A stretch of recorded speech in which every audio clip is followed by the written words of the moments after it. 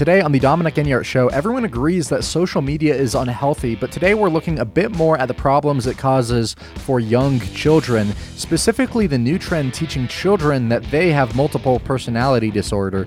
We'll also be taking a look at a new bombshell study debunking the chemical imbalance depression theory. All of that and more right here on the Dominic Enyart Show.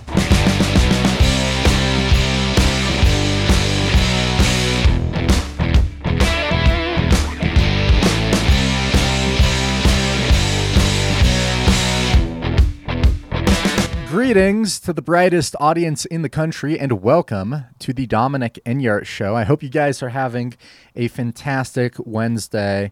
There is universal agreement that social media is bad for our mental health, especially for children who grow up using it from the time they're very young. The average age of kids getting on social media, it's lowering and lowering. Friendship circles, they end up turning into popularity contests. And in popularity contests, inevitably, there are winners and losers. That is the sad reality. And the losers, they will have self-confidence issues, right? If they only got 50 likes on a post when their friend got 300 likes, are they ugly? Are they unlikable? Are they boring? And this is a double-edged sword because while the losers often have self-confidence issues, the quote-unquote winners will have their egos puffed up with something, and they'll have it puffed up with something that no one really cares anything about. And social media, which lacks anything of substance or meaning, has become a gauge which kids use to measure their own worth. And all of that is pretty intuitive and obvious to anyone who's been paying attention for the last, 5 years or so. But that said, we are only scratching the surface of the damage. That analysis is only scratching the surface of the damage which social media has wrought.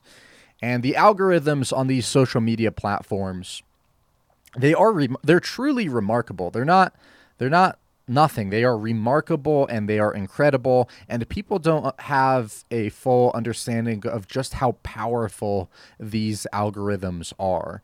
And they understand you, they know you, often better than you know yourself. And then because they know you so well, they show you what you enjoy and you become addicted. And a sadder reality of human nature is that we are more interested in problems than we are solutions. That's just a sad reality of human nature. And news stories of disasters and tragedies, they always get way more views and clicks than the local story of a hero saving some kids from a fire. It's like a train wreck, you just can't look away. And this has two severe downsides. One, we become jaded by the world and only seeing the bad without ever seeing the good. It's confirmation bias. But two, which is significantly more severe, young people understand these algorithms. And social media, being a popularity contest, people want to harness the algorithms to get more views. And this leads me to videos of people crying. And if you're on social media, you know that you can't scroll for 5 minutes without inevitably seeing a video of someone bawling their eyes out for one reason or another. And it's usually rather pathetic, not to put too fine a point on it. And that's because the people posting these videos, they're posting videos of themselves crying on social media because they know they will perform very well, because the algorithm rewards train wreck type content. And so people like to post these videos of themselves crying. And if you're a sane person, you might think, don't you know that you don't have to post that video of you crying? You're not live. You can film the video again. That's allowed. You can film it again. You can stop crying, clean yourself up, and film this video again, and then you can post that. That way it's not so embarrassing. That's allowed. There's no rules against doing that. But you are forgetting that you use basic human interaction as the gauge of your life to understand whether or not you should do something. You understand it's embarrassing. It's a moray, right? There are 3 levels of social dysfunction. There are faux pas, which are minor social oddities and discomforts. Not picking up on social cues, texting someone too much, trying to make a conversation with someone who's obviously busy. Things like that are faux pas. And then there are mores, which are being rude. I was at dinner the other day with the family, and one of the kids committed a more. He asked everyone at the table to give him a compliment, which is more acceptable coming from a child, and you learn these social rules as you grow up. But imagine a fully grown man, an adult at dinner, and imagine he were to ask everyone at the table. He were to say, let's go around the table and everyone compliment me. That'd be pretty awkward. It'd be a more. And then there are taboos and things like incest or cannibalism. Those are severe levels of social dysfunction. Those are taboos. And taboos are usually right on the line between crime and being illegal and illegal, but regardless, they're always seen as socially abhorrent, right? Cannibalism is seen as socially abhorrent. And my brother and I did a show right after our father passed about taboos and the value of taboos and why we shouldn't break down taboos, but why taboo is healthy for society. It is good that there are things that are off limits and that are unacceptable, socially speaking, and we need to have these taboos. They're good for society. And if you are curious to hear that show, I will link to it on today's show summary at kgov.com, kgov.com.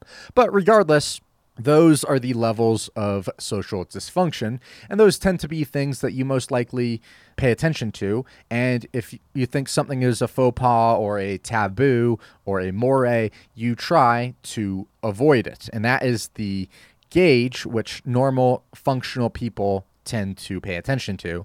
But if you are, say, a younger gal and you're trying to harness social media to get as many likes as possible, you may just end up posting a video of yourself bawling your eyes out because, I don't know, your boyfriend broke up with you or whatever it is.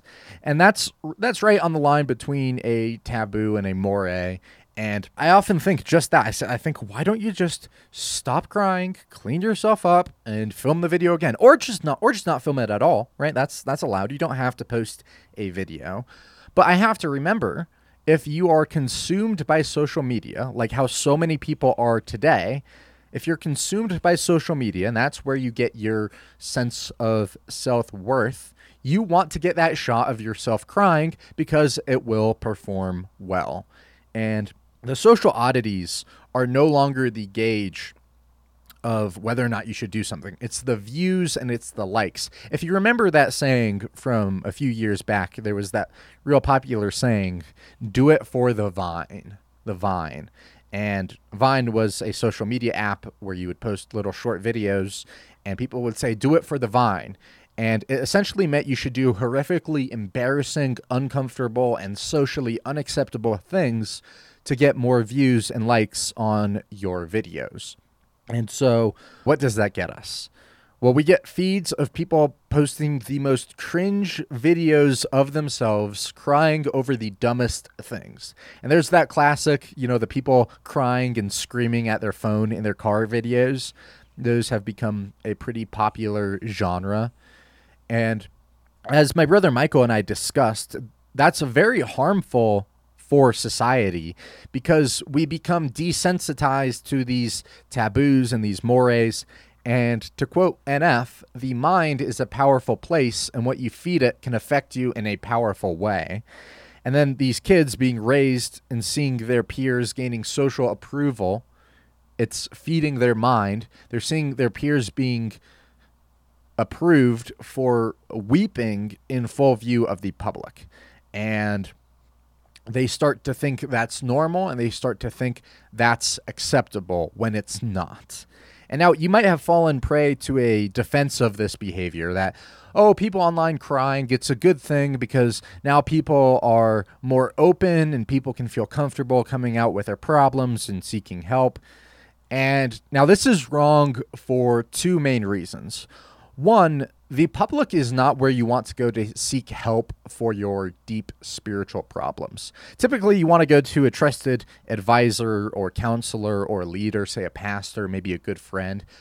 And you typically don't want to feel safe talking about your big problems to the general public because generally the public, they are a bunch of people who are not very smart and generally they don't care too much about you. So they're not the best people to go to for help. Not to mention, you should feel relatively uncomfortable sharing your problems, right? You don't want to hide your sin. That's wrong. But with your problems, after all, they are problems, and you generally shouldn't be proud of and advertise your problems. You shouldn't generally complain, and you shouldn't generally vomit all of your problems onto random people. But the more substantive reason number two, making people feel comfortable asking for help isn't the main thing that comes out of this behavior, posting videos of yourself crying. That's not the main result of posting all these embarrassing videos. The main things that ends up happening is it becomes trendy to have problems. You get that? It becomes trendy to have massive problems with yourself. And it's not just self-confidence issues, right? If self-confidence issues was the most of our problems, we'd be fine. But that's not the most of our problems. We see mental illness has spread quite literally via social media. It has become trendy to have depression. It has become trendy to have anxiety. And people brag about and they post about their depression and their anxiety, and it becomes trendy. And if you think I'm overstating my case, I'm going to have to turn us over to the infamous TikTok. And TikTok is massive, and it causes a real problem in this area because out of all the big social media platforms, right, Facebook, Twitter, Instagram, all those, TikTok influences young people more than any other platform. With 1 billion users globally, 25% of their user base is composed of kids aged 10 to 19. And TikTok is having an unprecedented impact on young children. 10 years old, 10-year-olds make up a significant portion of TikTok's user base. And I'm saying mental illness is becoming trendy. It doesn't take too long on TikTok to find videos of mental illness going viral. Let's take a look at a new phenomenon that's common now. It's trendy now. Alters. And that word alter, it's short for alternate, and it's a growing trend of kids from as young as 10 years old to college kids claiming they have multiple personality disorder, also known as DID, dissociative identity disorder.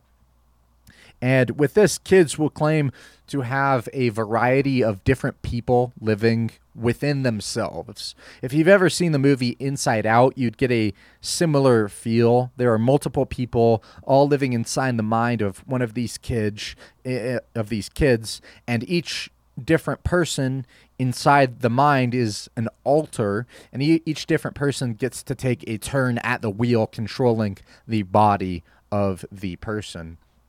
And this is what you get. This is the insanity that you get from the they, them pronouns.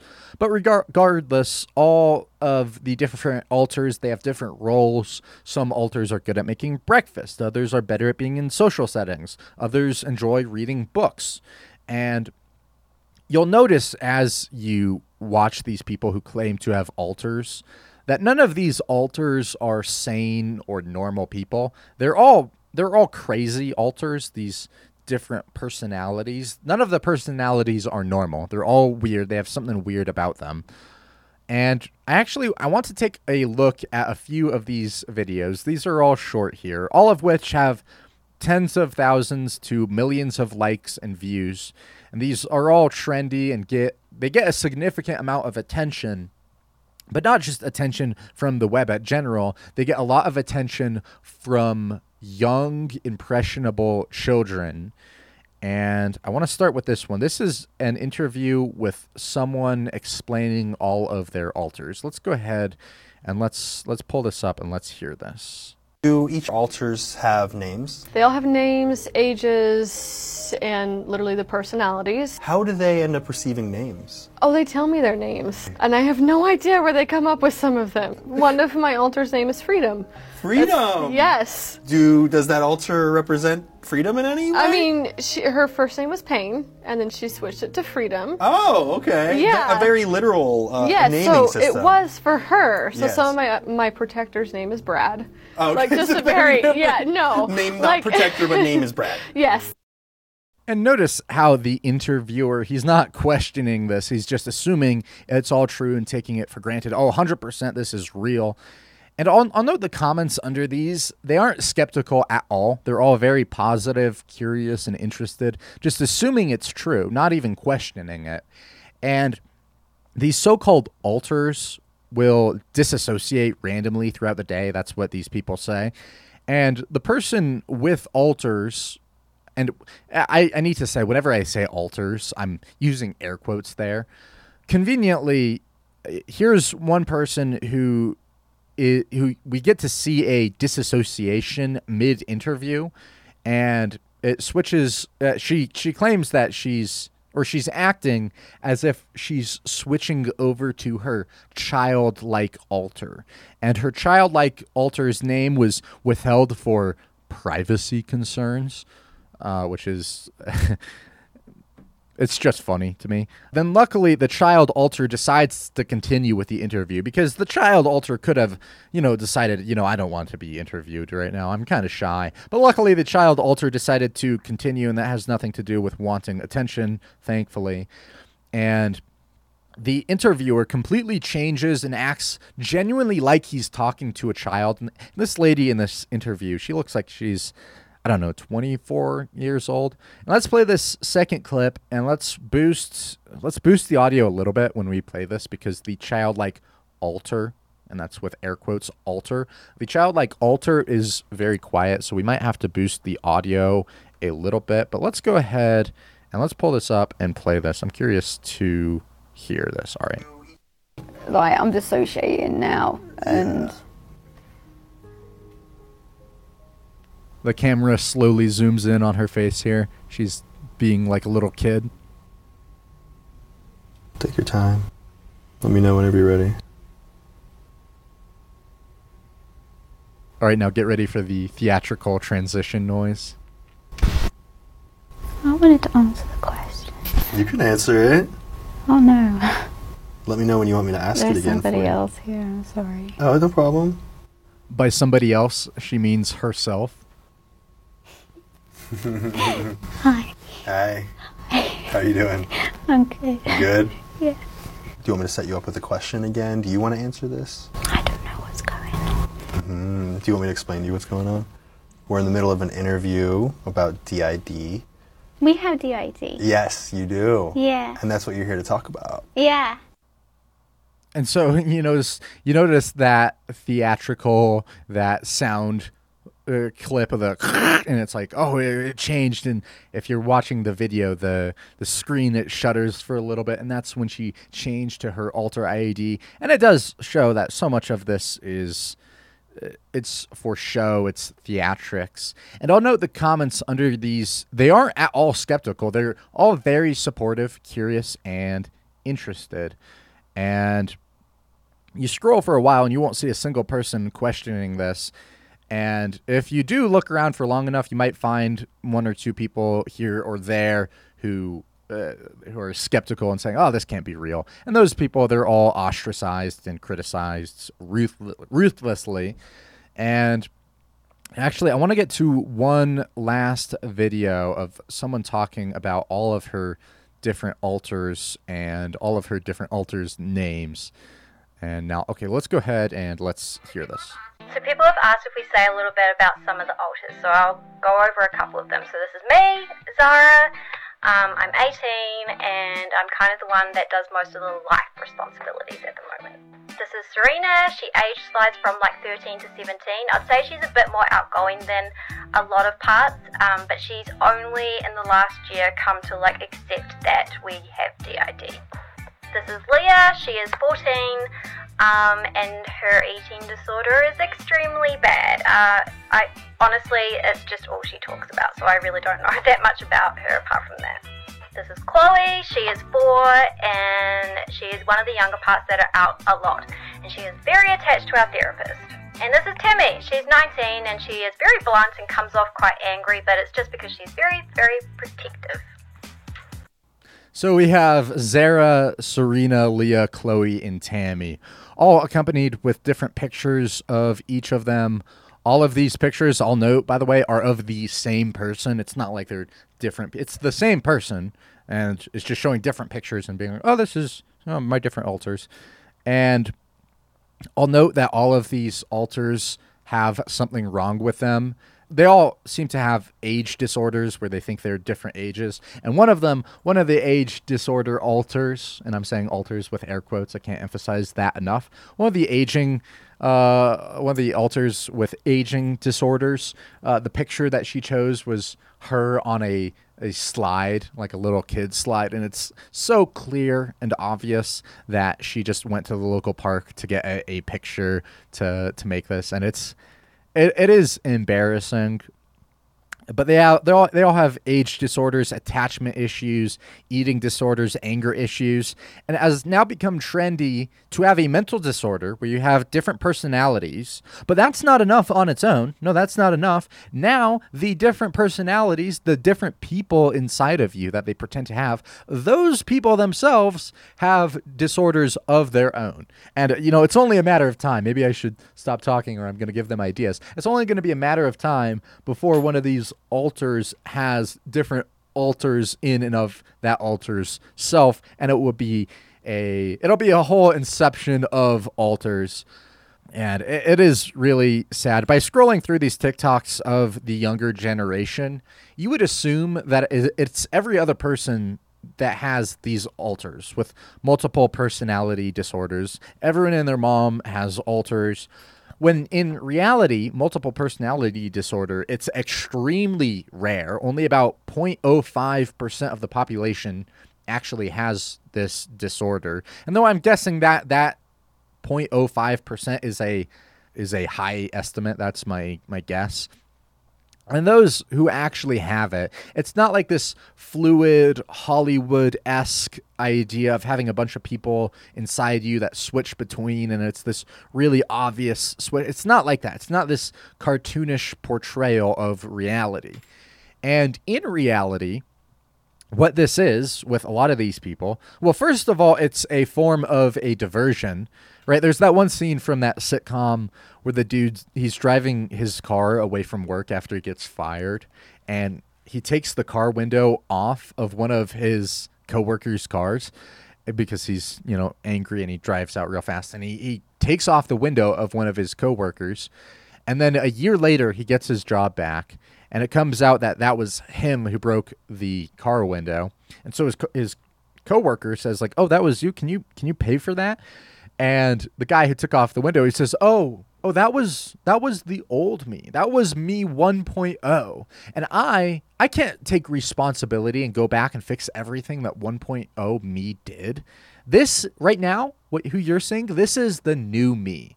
And it's the me 2.0. And I will take responsibility for everything that the new me does. But the old me is gone, and I can't take responsibility for that guy."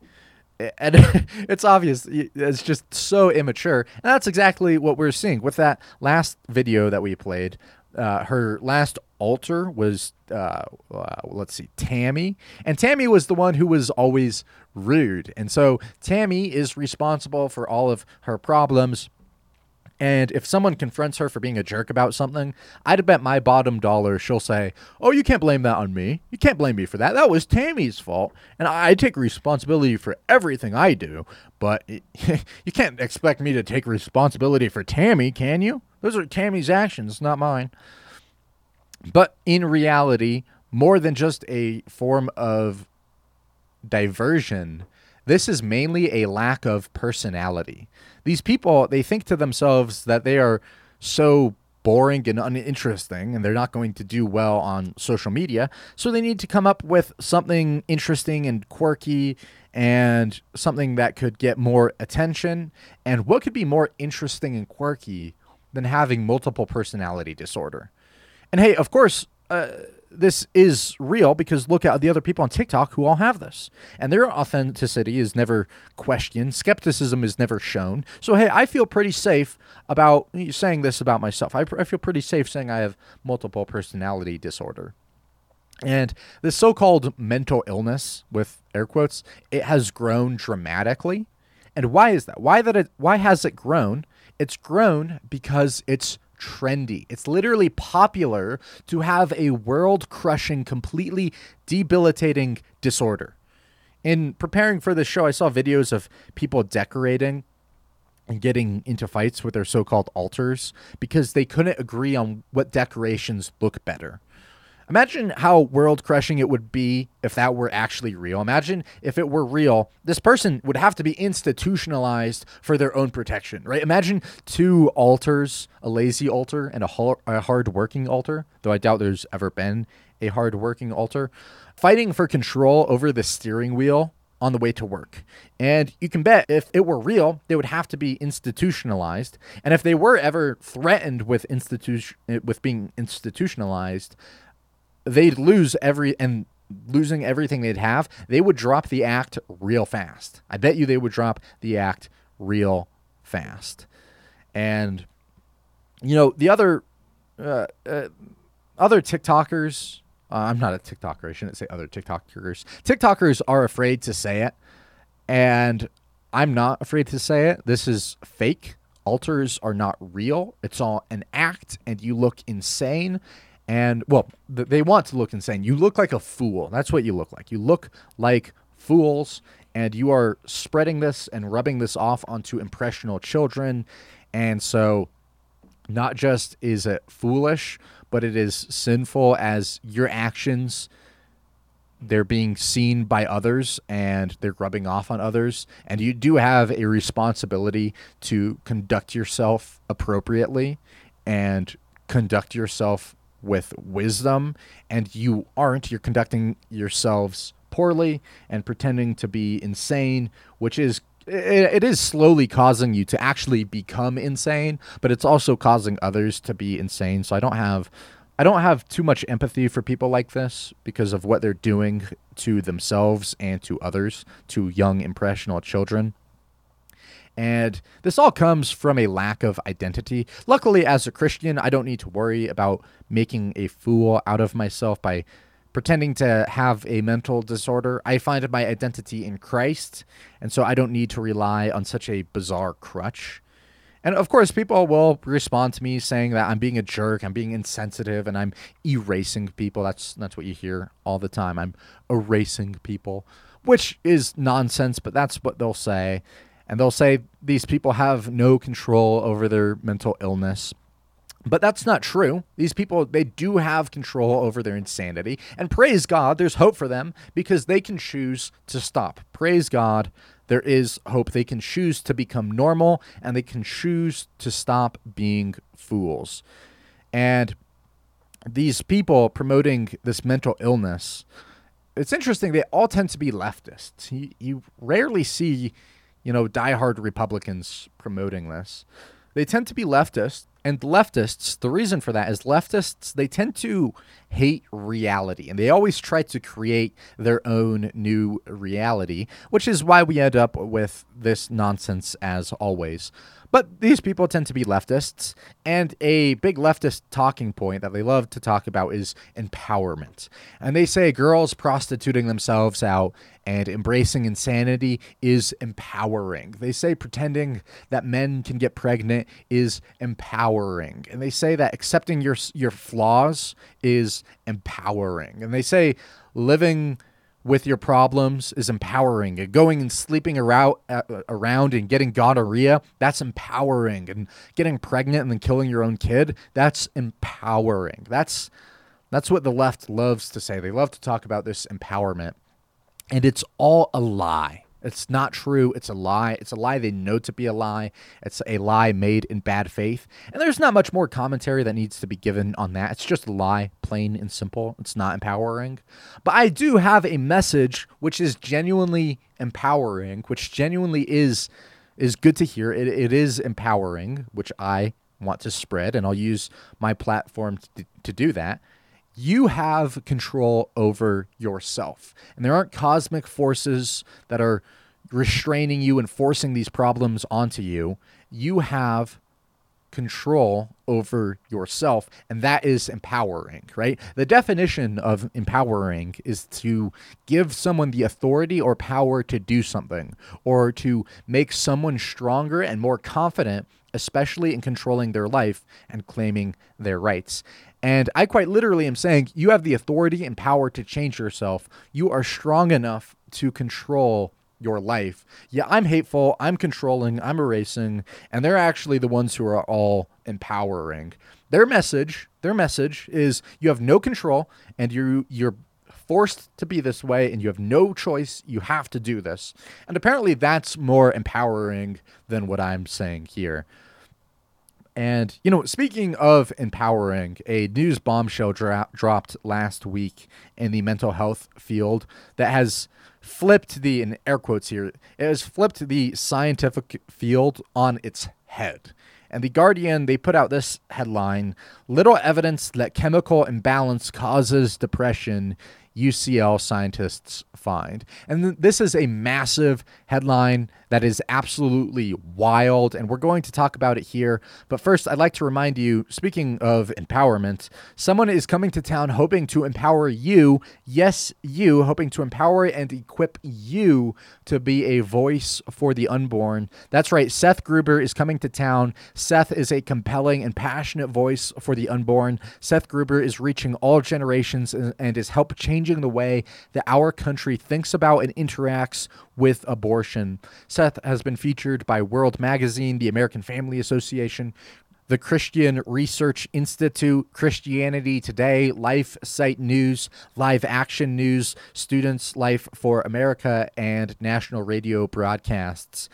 He is the son of a pregnancy resource center director. Seth Gruber was raised in the pro-life movement and has been speaking publicly on behalf of the unborn since the age of 19. He has spoken across the U.S., educating and equipping pro-life advocates to be a gracious and persuasive voice for unborn children. Seth travels and speaks in Protestant and Catholic high schools, churches, pro-life training seminars, and for pregnancy resource banquets. He engages in academic debate and blogs and writes as a cultural and political commentator. And Seth, actually, he's the host of a podcast, Unaborted. And so I highly recommend you guys come out to check out Seth Gruber. And this will be at Colorado Christian University, August 6th at 6. Wait, let me double check that. At 5 p.m., not 6 p.m., at 5 p.m. And this is an event being hosted and promoted by Colorado Right to Life. I plan on going, and I hope to see you there. All right, now, while Seth wants to empower you by teaching you to speak out for the unborn, I want to empower you right here on this show over depression. And so this new study that The Guardian put out, that The Guardian reported on, rather, little evidence that chemical imbalance causes depression, UCL scientists find. And this is one thing we're told over and over again. Depression is caused by a chemical imbalance, and you need to take antidepressants, and you'll still be depressed, but it might be a little bit better.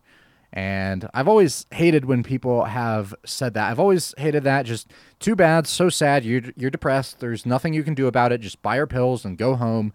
And also, you should buy our pills again later and make sure you keep buying our pills. Did I mention you should keep giving us money for these antidepressants? And it's a very defeatist attitude. The science, air quotes there, has said for the past 15 years, if you are depressed, it's because you have a chemical imbalance. And a lot of people spread that idea around, And a big problem with it is that no one knows what the correct balance even looks like. They just know if you're depressed, it's because you have an imbalance. And that's for sure. We know that. And what is the balance supposed to be? Well, we have no clue, but we know if you're depressed, it's because of an imbalance. And that's the science we're told, or at least we have been told for the past 15 years until this study came out. And I have various friends who have depression, and they often ask me for advice, and I give them, my thoughts. And they tell me about this chemical imbalance, and I've always said something along the lines of, yeah, it's real and it's a setback, but you have to do what you can to overcome your setbacks. And, I'm not a big believer in the victim mentality that there's nothing you can do to improve your situation. And so I wish I would have been more firm and just said, it doesn't matter, that's not real, and just continued with my advice. So I wish I would have been more firm and confident in my beliefs, and I can be now. But this study, it reveals that depression is not linked with low serotonin levels, which is really pretty intuitive when you think about it. I'm grateful this study so clearly and articulately shows that, but it is pretty intuitive. Serotonin, by the way, that's a happy chemical, so to speak. You could call it that. You could call it one of the two happy chemicals. And when you do something successfully, your body releases serotonin. And that's the same with dopamine. When you do something good, your brain produces dopamine. And some things release and produce these chemicals like wildfire. For example, smoking weed. And that's why a nickname for weed is dope, because it releases dopamine. Extremely high amounts of dopamine, and that's why people enjoy getting high. And the same is true with video games, right? You beat the level and you get a rush of dopamine. That's why weed and video games are so addictive. You get this rush of happiness. And what's interesting is the more and more dopamine you get, the bigger and a bigger of a hit you need to reach that previous level of happiness. So dopamine and serotonin, it follows the law of diminishing return. And that's why people who play a ton of video games and smoke a lot of pot, they're so often depressed because they're constantly seeking out that bigger and bigger dopamine hit, and it just won't come. And when it does come, it's just not as impactful as it used to be. And that's something that's been obvious, and we've known it for a long time. But God, when he designed us in his glory and brilliance, he designed us to get these chemicals after doing something productive. For example, when you complete a project at work, dopamine. When you finish a workout, you get testosterone. When you go for a bike ride, serotonin, right? But the problem is, with video games and weed and what have you, the more and more you do these things, the more and more chemicals you will need to reach those previous highs. And so when you do a project at work, when you go for a bike ride, when you finish a workout, if you're addicted to video games or weed or whatever it is, your body isn't producing as many of those chemicals. And so doing those productive things, it's not going to release those chemicals. And B, you don't react to those chemicals as much as you should. You don't react in a healthy way because they've been diluted by so much other stimulation. And with these antidepressants, they just pump serotonin into you. And what do you know? Your body stops producing its own serotonin because the need is being met by an outside source. So the very antidepressants that claim to help with this chemical imbalance, we don't even know what the chemical imbalance is and what the balance should be like. But the very antidepressants that claim to help with that imbalance, they hurt that imbalance more than they help. And so what do you know? It turns out they're not useful. And they also hurt because they discourage other solutions that actually work. And solutions that work, what are those? Well, if you suggest them, typically, and this is unfortunate, but typically you'll be met with disdain. which is sad. For example, there's the classic "you should go for a walk," right? That's advice that a lot of depressed people have heard a lot, and that's typically met with, "Oh, I did that, didn't help." To move on to the next thing. What's something else we can talk about? That didn't work. I tried that. Yep, didn't work. Be like, "Oh, you're stupid. You don't understand depression." That's typically the response you will get if you suggest that if you're depressed, you should go on more walks. And it's like, well, yeah, of course it didn't help. You did it one time for 20 minutes and then went back to your video games. The wisdom contained in go for a walk, it's not that being outside has this fairy dust that makes you happy. That's not what it is. The wisdom is that you want to get away from the bad stimulants and restore the good stimulants. And so is going for a walk, is that going to be as fun as a video game? Well, no, it's not. You aren't going to have those dramatic dopamine hits. And now you will get out and you will start to reset. And the more and more you pull away from those bad sources of dopamine, the more and more you will appreciate the good ones. And the less and less dopamine it will take for you to have a positive reaction.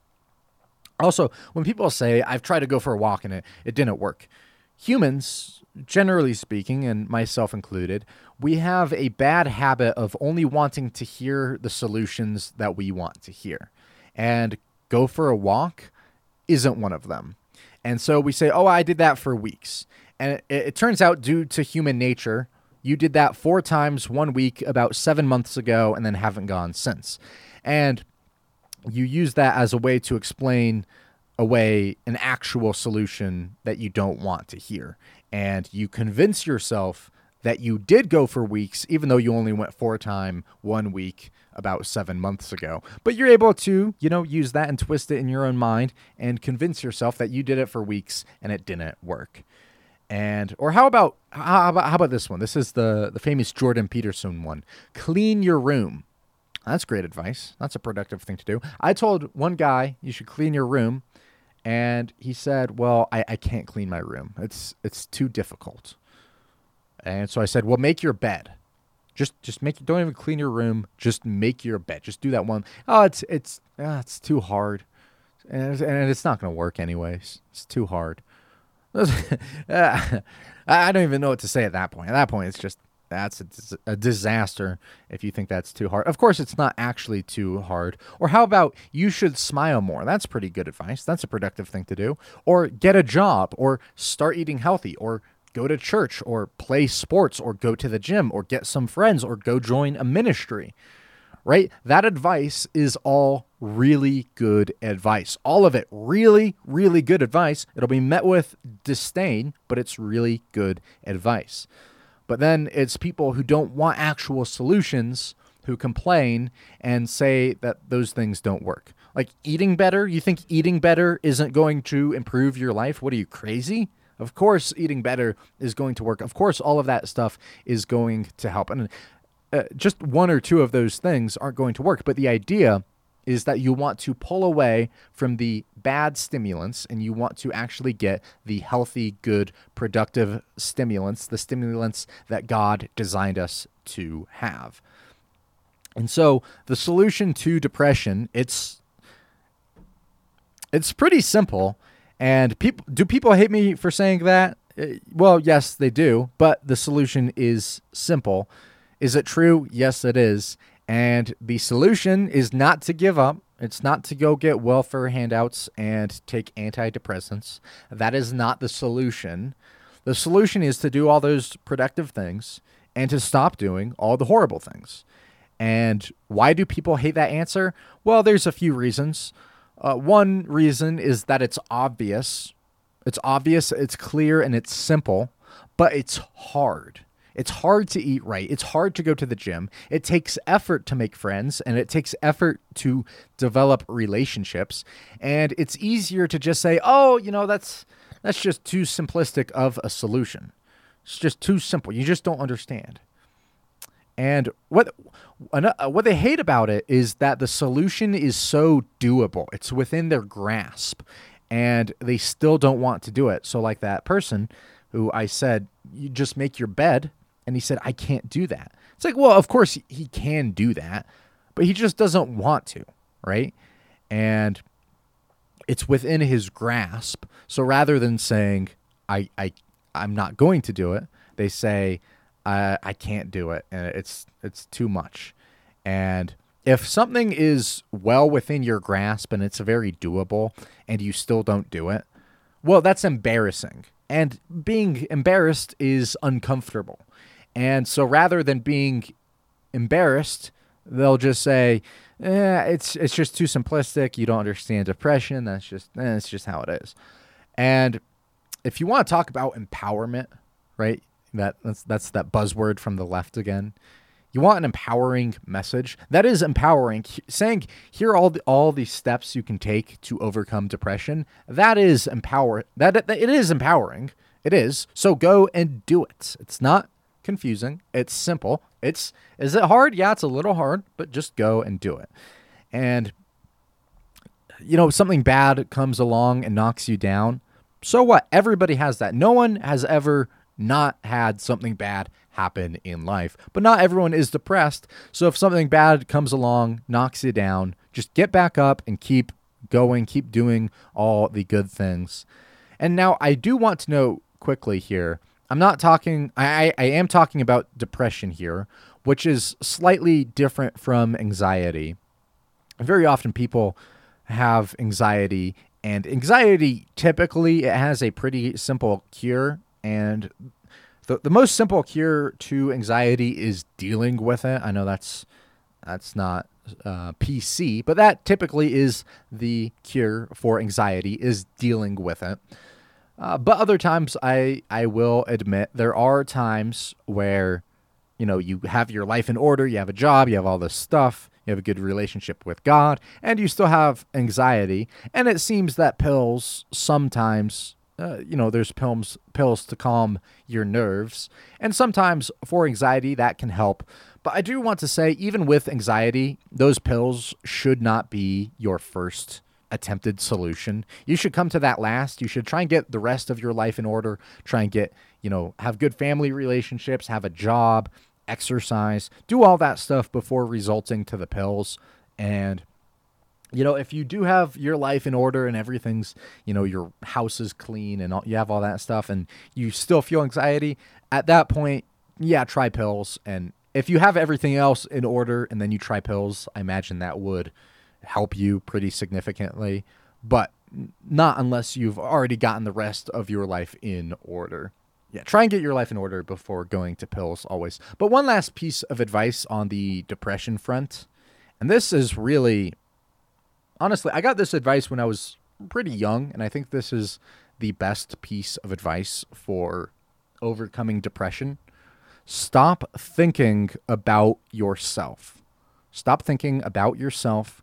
Right? You need food in your belly and hygiene, and that's pretty important. But aside from that, stop thinking about yourself. The more you can pull your focus off of yourself, and the more you can think about others and serving others, and that's why jobs are so great, you're serving others. The more you can do that, the better. So think about others, but more so than just others is think about God, and keep your mind on Him, serve Him, read His book, and honor Him. And then, of course, do right and risk the consequences. Hey, this is Dominic Enyart. I hope you enjoyed that show. If you want to support us here at kgov.com, kgov.com, remember that we do 5 shows a week. On Monday, we have our Bob Enyart Live broadcast classics. On Tuesdays and Wednesdays, my show, The Dominic Enyart Show. On Thursdays, we have Theology Thursday from the late, great Bob Enyart. And then on Fridays, we have Real Science Radio with Fred Williams. If you want to support us, consider sharing these shows and catching us every weekday. And I also want to encourage you to go to the store, go to kgov.com, click on the store, make a donation, purchase a product. You could even sponsor a show. But one of the most awesome things you can do is sign up for one of our monthly subscriptions, and you get the best, most educational and fun content there is on the market. You also get to help us stay on the air here, and that is such a blessing. So if you at all can help, go to kgov.com and click on the store. Hey, may God bless you guys.